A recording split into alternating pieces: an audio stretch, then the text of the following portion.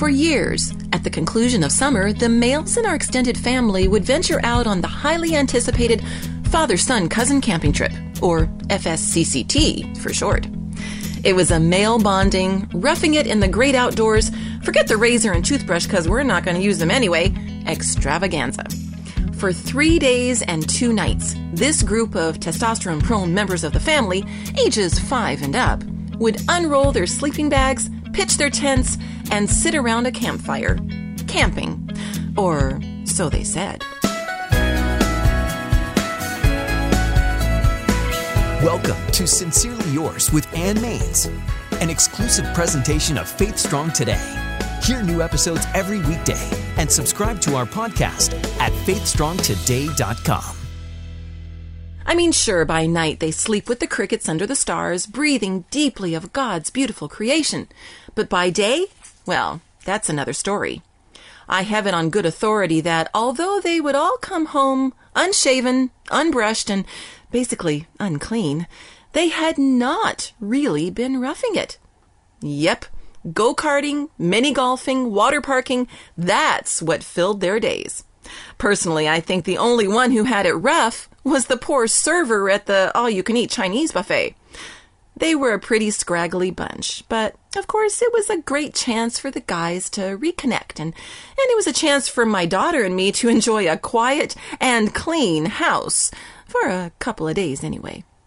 So although in actuality the guys didn't quite live up to their Grizzly Adams facade, it's okay. There's no harm done.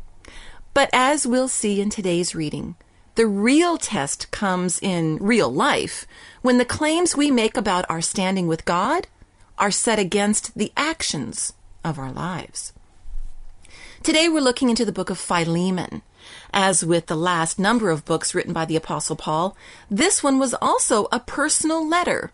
Its recipient, Philemon, a member of the church at Colossae. It's a short book, only 25 verses long. Apparently, Philemon had experienced an encounter with Jesus, his life transformed by the power of God's Spirit. Inwardly, he was a new man, and his outer life would have shown it. And that's what Paul was counting on. For while in Rome, Paul had befriended a man named Onesimus, leading him into a saving knowledge of Jesus. And as most people do when they get right with God, Onesimus wanted to clean up his past, to set things right where he could. And it's on that account that he sought out Paul's advice. You see, Onesimus had a secret. He was actually a runaway slave, Philemon's runaway slave. And he had a problem. He knew he needed to make things right and go back, but he was afraid. And so his spiritual father, Paul, wrote this letter to Philemon on his behalf. Beginning in verse 12, let's see what Paul had to say. I'm sending Onesimus back to you. My very heart goes with him. Onesimus was separated from you for a little while. Maybe that was so that you could have him back for good. You could have him back not as a slave. Instead, he would be better than a slave. He would be a dear brother. Because of their connection through Jesus, the relationship between Philemon and Onesimus entered a new leveled ground. They would forevermore be brothers first, everything else after that. Author Eugene Peterson said, every movement we make in response to God has a ripple effect, touching family, neighbors, friends, community.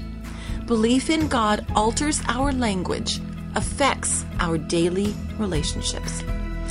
In essence, as with Philemon, with Paul, with any of us, if our relationship with Jesus is genuine, through our actions, it must be also obvious.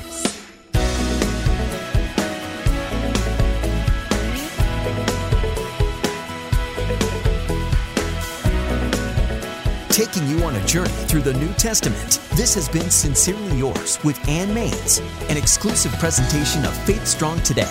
Subscribe to our podcast and join us on social media.